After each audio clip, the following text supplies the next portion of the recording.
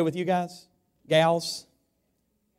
They're like, oh, great. Another one of those really corny jokes. Well, I got a really corny one for you this morning. It's about George W. Bush. It's already off to a good start, isn't it? He went to a party one night that somebody was throwing in Dallas, and he had his Secret Service all around him. When he went in this party, he noticed somebody on the other side of the room, and he was looking at him real intently. He's like, man, that person kind of reminds me of Moses. You know, Moses from the Bible. He looks like Moses. And he got up a little bit closer, and the Secret Service, just kind of followed around him. And he was looking at him like, thinking to himself, that's Moses. Gets a little bit closer, looking at him and squinting. And he says, yeah, that's definitely Moses. And he was trying to get his attention, and Moses wasn't paying a bit of attention to him. In fact, he turned his back and he looked at the wall. He did not want to look George W. in the eye. And he's like, what in the world is going on? And the Secret Service kind of got, a hint of this. And they're like, well, do you want us to go investigate this? Does he need to go away? Are you afraid of him? Are you in fear of your life somehow? He said, no, I just think that's Moses, and he won't pay me a bit of attention. So he went up and he tapped him on the shoulder and he said, hey, buddy, aren't you Moses? Moses turned around and said, yes, I am. He said, then why are you not paying a bit of attention to me? Do you not see me? Do you not care? He said, well, let me tell you, the last time I talked to a bush, it caught on fire and weird things started happening.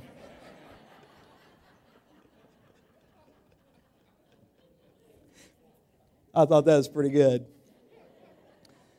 Another one I heard this morning, it's kind of on an equal playing field. I got told on my way in. I really just loved it. There were the animals were all lined up, getting on the ark, or coming off of the ark after the rain had stopped and everything had subsided and whatnot. And two elephants are coming off the ark, side by side as they went in. And one of them looked at the other one and said, that was pretty neat, but that was the first cruise I've ever been on that it rained the whole time. I just thought that was pretty good. Well, it's good to be back with you all. I enjoyed having just a small break away for those few days while I went to, as most of you know, to Kentucky to the Ark, where they were having a series of gospel concerts 3 days in a row and preaching, and it just does good for my soul. That's my kind of vacation. That's where I would like to be, And so, but while I was there, I kept thinking about, I've got to do my sermon, And I was like, no, I don't have to do it. And I thought at first it was like just habit, but really I missed it. And so getting back in, after getting back last Sunday and preparing this week's sermon and thinking about it and praying over it, it reminded me just how blessed it is to bear the word of the Lord and how wonderful it is to receive it, even when it's at times a hard task for us to receive, because the Word, at many times, I find it does two things in our life. It comforts us, but at times it also convicts us. But in the conviction, there is still comfort that if we do what God says, that He will bring about good in our life, even when conviction is necessary, like William says, as I think we're going to see in this message, that even though conviction needs to come in our life in times where we have maybe not done what we should or been all that we know God has called us to be, God comes behind us with the grace and mercy that just blesses our lives, and He makes good of even wrongs that have happened to us and that we have made happen ourselves. And so I love the word of the Lord. I pray, as I pray this morning, every time that it will be a blessing to us. So let's ask God to fill our time together now, shall we? Father, we thank you so much for bringing us here and giving us this opportunity to gather again in your name for your sake, Lord. We come because of you. We come because of your steadfast love for your people, made manifest and shown so greatly through Jesus Christ and His sacrificial and redemptive work upon the cross. Lord, He didn't have to come and you didn't have to send Him, but you asked Him and He came willingly to be here among us, God in the flesh, to show us how to live and, Lord, to give our lives for the times where we fail to live as He showed us. Father, but also in that, He didn't just give His life up. Lord, he regained that life that he lost so that because he lives, we too shall live also. What a wonderful, wonderful joy, Lord, it is to know this. And Father, I just pray that in all the magnificence that you are and just all the glory that surrounds you and the love that you have for us, I pray that in this moment we will pour out love for you and not just hearing these words passively, but actively as we seek to put them into practice in our life.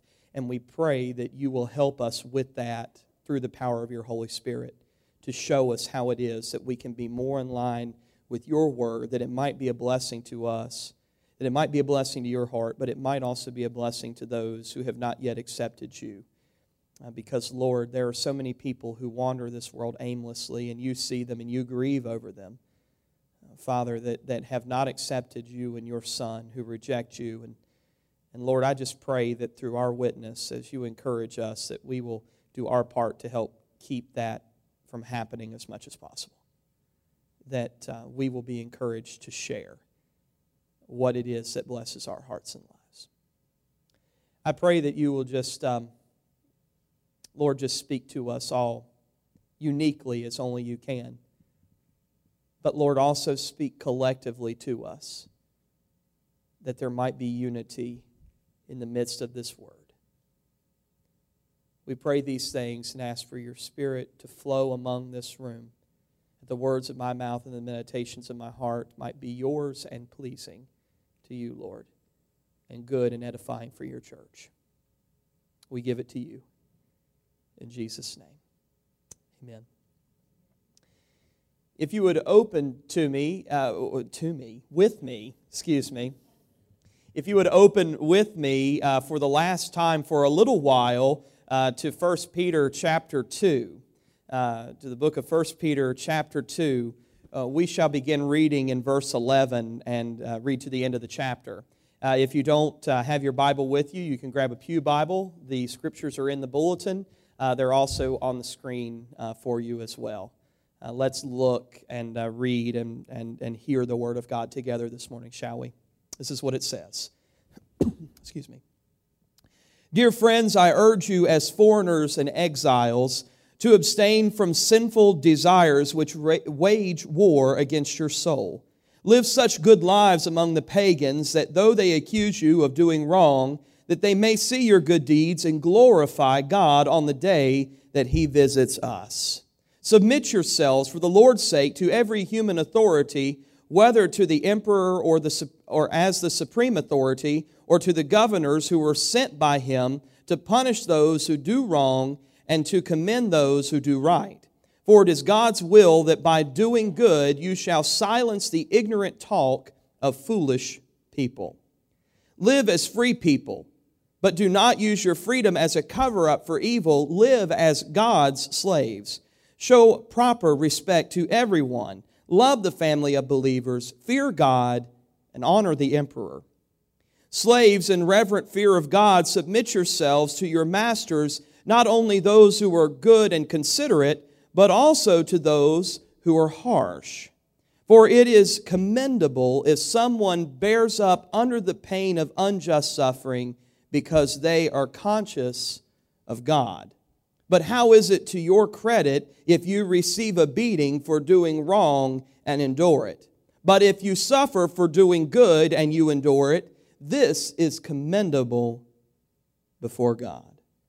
To this you were called because Christ suffered for you, leaving you an example that you should follow in His steps. He committed no sin, and no deceit was found within His mouth.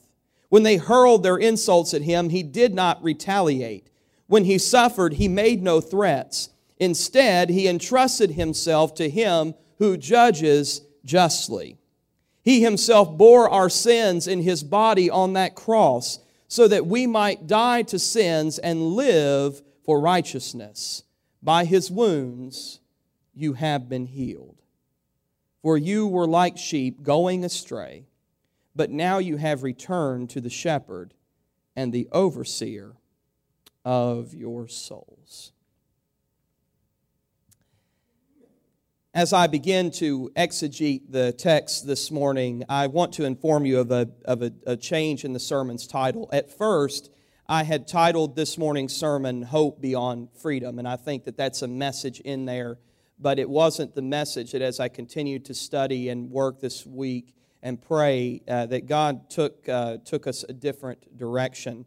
And so instead of Hope Beyond Freedom, after this further study and prayer, I decided to title this morning's sermon, Hope Beyond Unfairness. Hope Beyond Unfairness. Again, both, I think, are prevalent themes, but this is the one that I feel God is using and speaking to us through this morning, Hope Beyond Unfairness.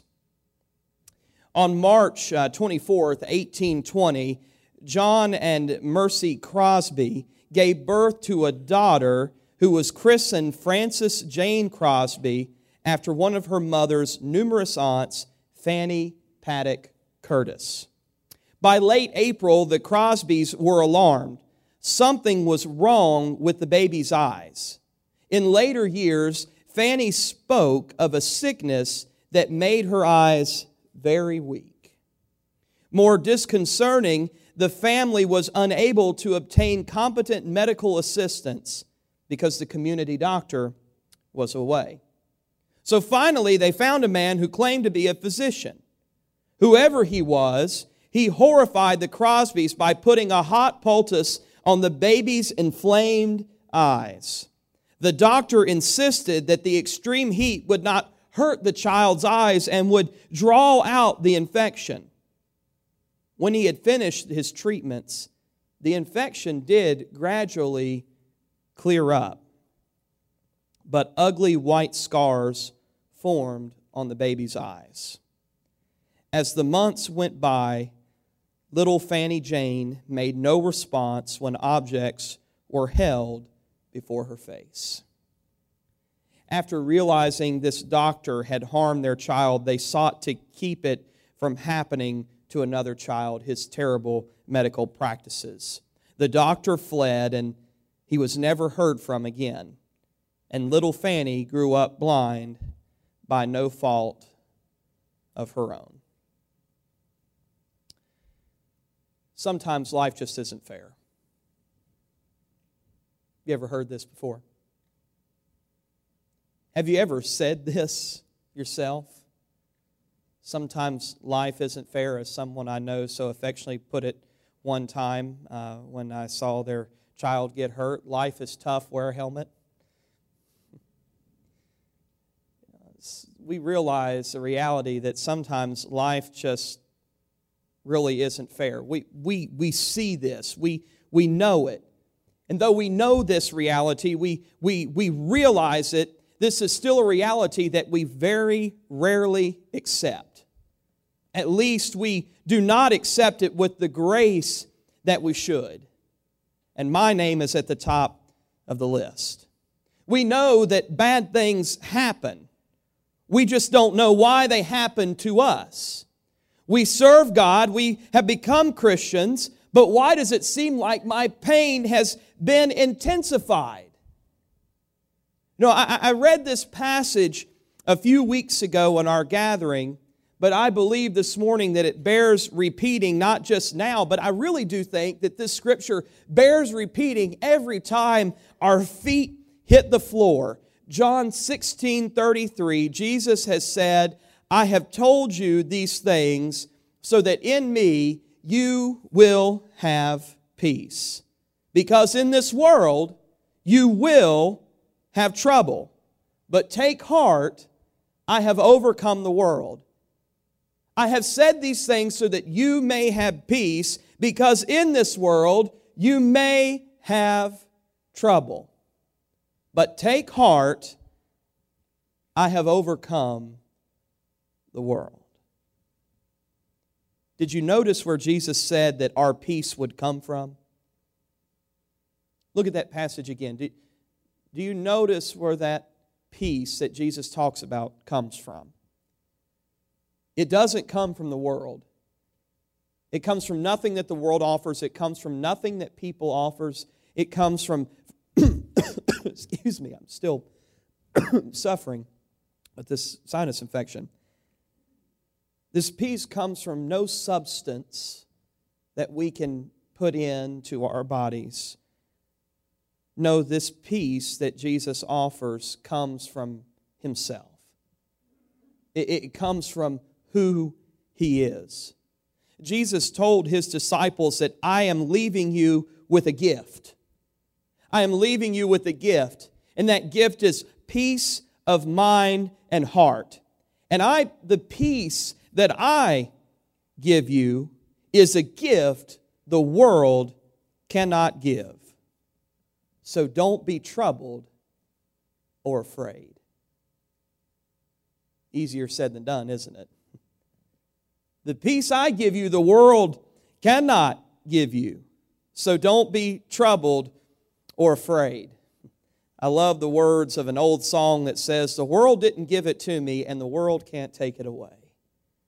This peace that we have in Jesus Christ when accessed brings something to our souls that nothing else in this world can offer. In fact, talking about peace, the New Oxford American Dictionary describes peace in two ways. The first way it describes peace is freedom from disturbance, quiet, and tranquility.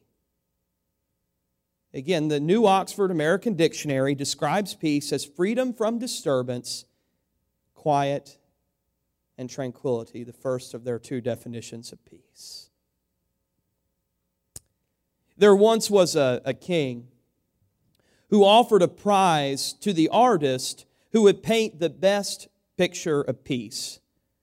Many artists tried, and the king looked at all the pictures, but there was only two that he really liked, and he had to choose between them.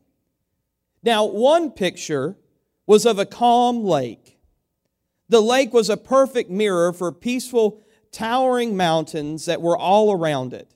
Overhead was a blue sky with fluffy white clouds, and all who saw the picture thought it was a perfect picture of peace.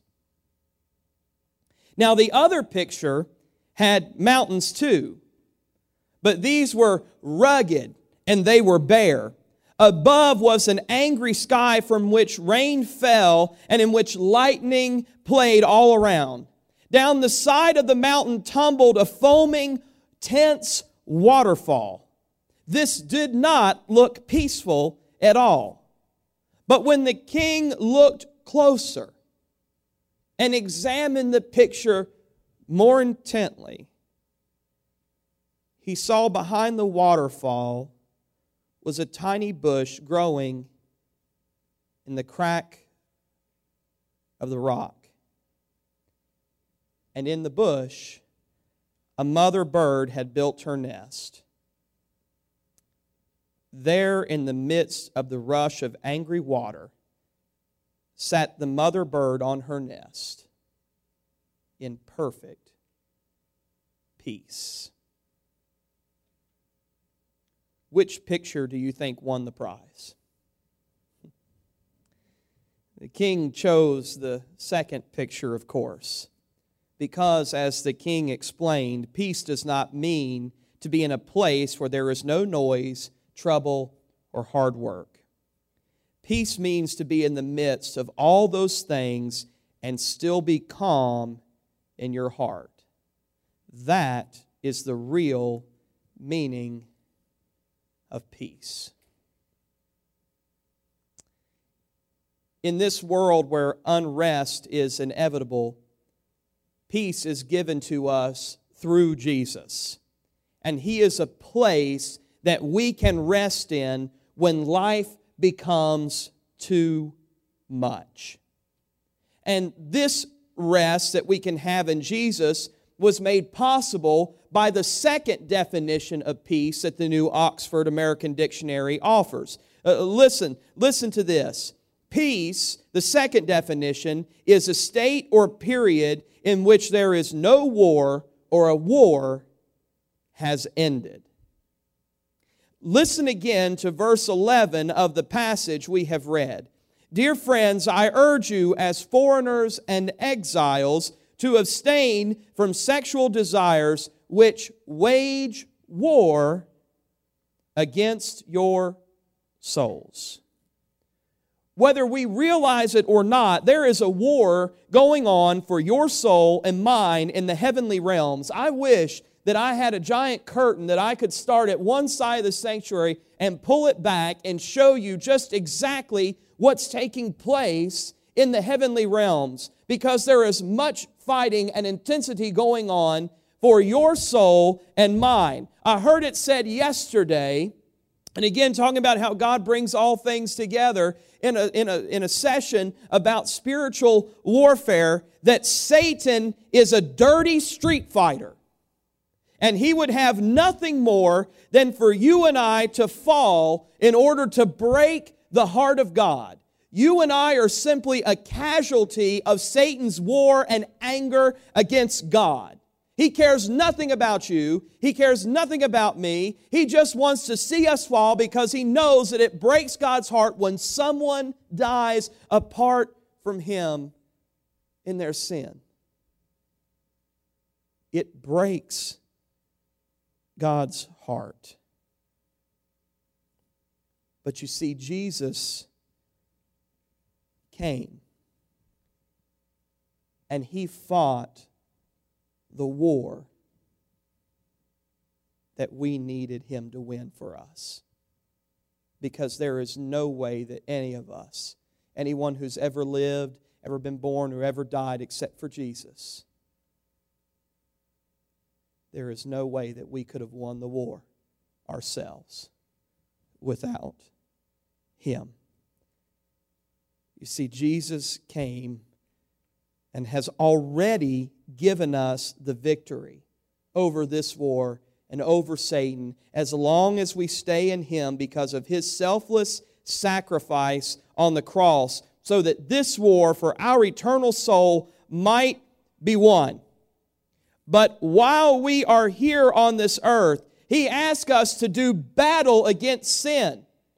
The war has already been won, church, for your soul and mine, for its eternal security in Christ if we so choose. That war has been won, but we still fight a war against sin. We still fight a battle against it daily while we are here on this earth. And Jesus asks, God asks us, Peter implores us through the power of the Spirit to do that battle against sin and against Satan every day. And not just for our sake, but for the sake of His witness to the world.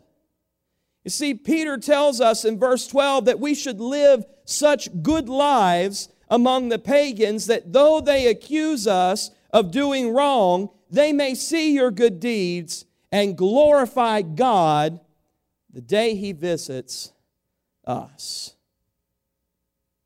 Church, that means that we should have it so that our lives implore people to glorify God until the day He comes back, until time is brought to an end.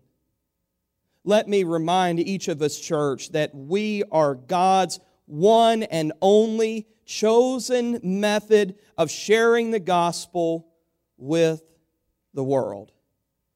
That we are the mirror by which the world might see Jesus. Now, if we are the mirror, that means we reflect Him. And if our reflections are clouded by sin, worry, and doubt, the world cannot see Him. They cannot see His reflection in us. Even in the times when we are loathing in the unfairness of our lives, in what has happened to us, the unfairness of what is currently happening to us, and the unfairness of what people might have unjustly done to us, we must seek to live and work diligently despite these things for the Lord, so that even in the midst of our adversity, that the people of the world might see the tranquil peace of God made possible through our first acknowledgement of the peace that He brought not just to mankind, but that He brought to us when He made that call to whosoever might believe. can have eternal life. This is what people need to see, even in the midst of the unfairness of our lives and our struggles, even in the midst of persecution, accusation, and pain in our lives. Whether it's Satan or people, they need to see that we still believe and that we have peace despite the troubling circumstances in our lives. You see, to us today, these words that we have read in 1 Peter have great meaning. But I need to tell you that this meaning is not as great to us as it was to the people who first receive it. We still get a lot out of it today. God's Word has much power, but these people who first received it needed to hear these words greatly. These Christians that first received it were in the face of great persecution in Rome. At the time of Peter's writing this letter to them, the Christians were greatly tortured because of their belief in Christ in many ways, but they were mostly tortured in two main ways. The first was being burnt alive. You ever heard of Nero, the burning of Rome? It started with Christians. Burnt them alive. And the other way that they sought to persecute Christians was to kill and slaughter lambs and place their bloody skins and attaching them, not just laying them on the Christians, but physically attaching them, like sewing pieces of cloth together to the Christians, placing them in an arena where there were hungry lions who the Scripture, that the witness of the outside literature that we have around the Bible say that there were times where they were kept, these lions, from eating for a week. And they smelt that blood and they saw that animal's skin upon those Christians, and they were literally devoured. Lion's not just going to start with the part that kills you immediately. They're going to start with the part they can get to first. You see how this text had great meaning to the people in the first century church. See, Peter has this kind of persecution that was taking place in these arenas in his mind when he spoke later in this letter in chapter 5 and verse 8 saying, being alert and stay of sober mind. Your enemy, the devil, and he names our adversary specifically. He says, your enemy, the devil, prowls around like a roaring lion seeking someone to devour. These people who were still alive reading this had seen their friends devoured. They knew what was happening in the church. They knew what was happening for the cause of Christ. And Peter is encouraging, submit to these authorities. Submit, even under the midst of this wrong and unfairness. Submit for God's sake. For the sake of Jesus Christ. Don't give up. Don't give in. You see, church, we should fear the power Satan can have over us as he seeks to bend our fleshly desires, to cause us to give in. There will be times that we will fear people who cause us pain. But yet, even more than them, we should fear God. For we should not be afraid of those who kill the body, as Jesus says in Matthew 10:28. We should not be afraid of those who kill the body but cannot kill the soul. Rather, be afraid of the one who can destroy both the soul and the body in hell. With Jesus' words in mind, I believe and I feel as if this was part of the meaning behind Peter's words in verses 13 and 17 when he says, submit yourselves for the Lord's sake to every human authority, whether to the emperor as the supreme authority or to the others, as he goes on and lists to say. But then verse 17, he says, show proper respect to everyone, love the family of believers, fear God.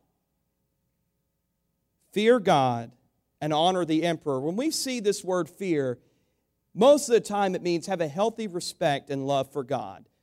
But we should not get so caught up in that meaning that we do forget that we should fear God.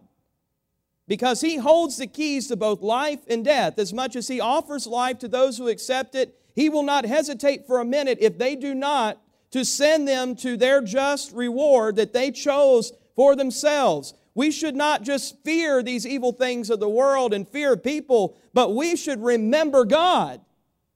And remember that in this life we will have trouble, but it's only temporary. We want to submit to God and encourage other people to do the same thing, that it will not last eternally. Because hell is a real place. I don't know if you know this or not. A lot of people like to say that hell is not a real place. You'll hear some people, they call themselves annihilationists. That they believe that hell is just being separated from everybody forever, that at the end of time, when God judges everyone, He'll just zap us and then we're gone. And the people will live in heaven that believed in God, and the others will be like they never existed. No, there are too many scriptures that point to the fact that hell is a real place and people will suffer, as Jesus said, where there is weeping and there is gnashing of teeth. I'm not trying to bring us down. I'm just telling us, church, that there is a real reality, that this is a real place and that we should fear God in a healthy respect and love for Him, but also be afraid that we might spend eternity apart from all of these wonderful blessings. And all because of the choices that we've made.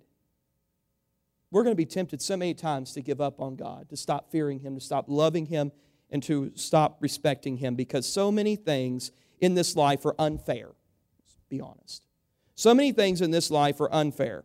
And it would take us too long to recount all these things in our lives that are unfair. If I went one by one, we'd be here for probably months trying to recount all the things that we feel in our lives are unfair. And even though we can agree that sometimes life just is not fair, I think that we could agree more that one of the most unfair things that anybody in life has ever faced, and as Peter talks about in this passage, is the idea of something that didn't just happen in the past, but it is happening now in the sex industry of slavery. It's not just something that happened in the past and it was wrong then, but it's happening now to people whether we realize it or not. There is a huge sex slave market. This is a despicable thing that has been done down through history. I don't have to explain to you how unfair it is, but what I do need to say to you that is even in these things, we should still seek to glorify God. Even in the most terrible of circumstances, as he starts here in this passage talking about slavery and the things that are unjust and unfair that he's talking about, he still tells us that even in these things that are unfair in the world, it's still nothing compared to how we should be living in Christ. We should not let our unfair circumstances to lead and direct our eternity and our perspective of it. That we should submit even to the worst of unjust authorities. He told this early church in verse 20 these things, but how is it to your credit that if you receive a beating for doing wrong and enduring it, how is it to your credit for receiving a beating, doing wrong, and enduring it? But if you suffer for doing good and you endure it, then this is commendable before God. And this is why even this sort of suffering and slavery, as he talks about, is commendable before God. And it all goes back to verse 21 and 22, which begins into the end of a chapter, a wonderful presentation of the gospel. He says, even to this kind of unjust suffering, to this you were called, because Christ suffered for you. Even in the midst of the most unjust suffering you can think about, not just in your life, but in the lives of others who have ever lived. Even in the midst of all this suffering, you were still called to Christ because He suffered for you, leaving you an example that you should follow in His steps, that He committed no sin and no deceit was found in His mouth. I can honestly say when unjust things have happened to me and unfair things have happened to me, I have not always acted holy. I have not always acted as God would have me to act. I have not always said and thought the right and proper things in the midst of what I thought was unjust and unfair, and I thought it was fair for me to do that. But looking at these passages, even the most unjust and unfair things in our life gives us no excuse to stop bearing a witness for Jesus Christ. As hard as it is, we will never suffer anything greater than the God of glory who came down to this earth to suffer in our place. Listen again to verses 23 and 24 that we have read this morning.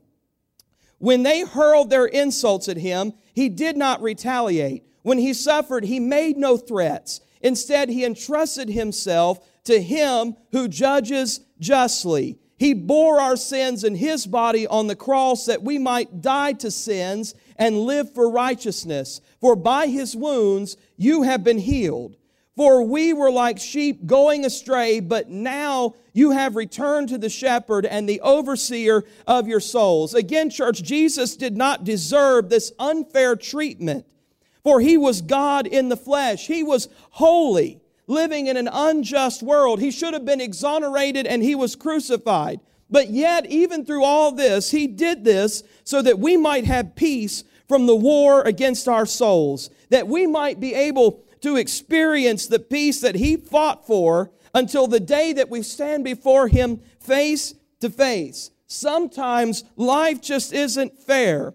But what is fair in life, the one thing that will always remain fair, is the death that we deserve for our sins. Church, that is fair. The death that we deserve for our sins, that is fair. But Jesus came and he gave his life that we might receive grace and mercy from even what was fair to us. Did you get that? That it is fair that we deserve death for our sins. For the wages of sin is death. That is a fact. That is absolute truth. But Jesus came so that we might have grace and mercy from even what was fair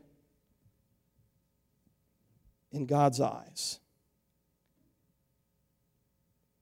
In the light of that unfairness to Christ, I really think it should change how we see our life and our circumstances. I really do. And it's an encouragement to me too. In the light of the unfairness that happened and the unjustness of people to Christ and how he submitted himself to the just God, this should change how we see our life and our circumstances. It did for Fanny Crosby. She could have spent her life being bitter and angry for never being able to see, but instead she became one of the most prolific hymn writers of all times with more than 8,000 hymns to her credit. One of the most notable is that of the song Blessed Assurance, with a verse that reads like this: perfect submission, perfect delight. Visions of rapture now burst on my sight. Did you get that? Visions of rapture. Blind, she can see Jesus. Visions of rapture now burst on my sight. Angels descending bring from above echoes of mercy, whispers of love. These echoes of mercy and whispers of love come from the cross. An imperfect submission of Jesus Christ and her giving her life despite her unfair circumstances, she could see Jesus. In the midst of our unfair circumstances that are maybe going on right now, the things that we feel are unjust and unfair, the things that hurt us and cause us pain, can you see Jesus through them? Because if we can't, we should.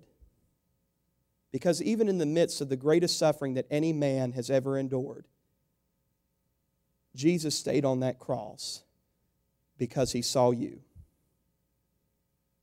And he saw you. And he saw me. That was unfair. That was unjust. It was a cruel death. Agonizing. He endured it longer because the prophet said that his bones couldn't be broken.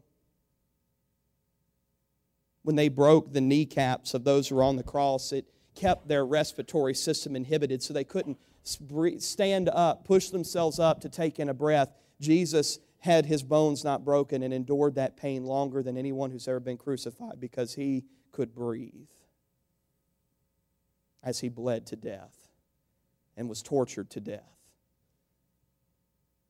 Church, that was unfair. That was unjust.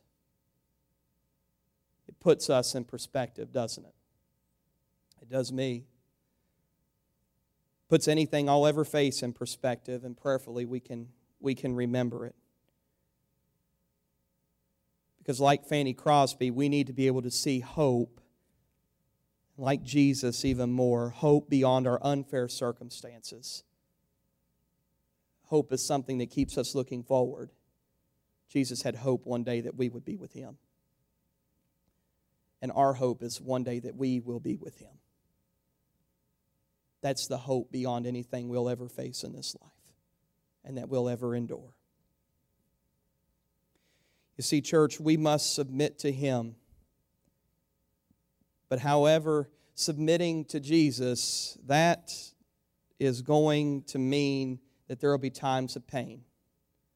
But it also means there will be times of refreshing when He offers peace to our souls in the midst of our tribulation. And church, as we seek to take refuge and peace in Christ even in the midst of these trials and pains, I promise that it's not only going to be good for us, it's not only going to be good for the world, but it's going to be good for the Lord. Because He was first good to us. If we do it for no one else, we should do it for Him. Would you pray with me? I thank You, Lord, for this time and the attention of everyone as we've looked at this passage. Lord, I just pray that even as we are not experiencing in this room, praise Your name, the persecution that the early church was facing and the suffering they faced, that there are still things that the devil uses to pull us from You. And they are great. He has much power, and he knows how it is that he can seek to drive a wedge between us that causes a great chasm in our soul. But Lord, I'll pray that even if there's a chasm there, even if there are things that we have just resulted in our hearts that are unfair and that we cannot get past, that we don't understand why You've allowed these things to happen to us and come into our lives, that You would fill those things even with Your presence and Your peace, that we might see Jesus, that we might have hope in Him despite this world. You have given us this life to enjoy, and we pray that in the abundance of life that You offer that we will, but in the moments where it's going to be hard and there will be troubles and tribulations as Your Son told us there would be, help us to take heart that we have overcome these things, even that we're going through, because Your Son overcame as long as we cling to Him. Lord, this is my prayer for me, and I pray that somebody else will pray this prayer. Help me to cling to Jesus. Help us to cling to Jesus, to not let go. I pray that You'll speak to us all in a unique way to give us hope beyond the unfair things of this world. In Jesus' name, amen. I want to offer an invitation to you that's very simple. If you have any need that is standing in the way between you experiencing the fullness of God in your life, that you would lay it down this morning. That you would come to this altar and you would give it to the Lord. If there is something that's troubling your heart and troubling your mind, give it up. Lay it at the feet of Jesus. Let Him cover it, because that blood that was shed for us, that was unjustly taken from Him, has the power to cover these things that are troubling us, and will always have the power to cover these things. If there is something that you need to lay down, lay it down. If that thing you need to lay down is your life, lay it down today and begin asking God to move and minister in your soul and to lead you in the way of His salvation. begin today searching and seeking the Lord and asking Him to become the Lord and Master of your life and follow Him as He leads you through to His salvation. Do that today if Jesus is not in your life. And if there's just someone in your life that you know needs prayer and is struggling, they think the world and God is against them, lay them down, that God may begin to soften their heart. As we stand together and we sing.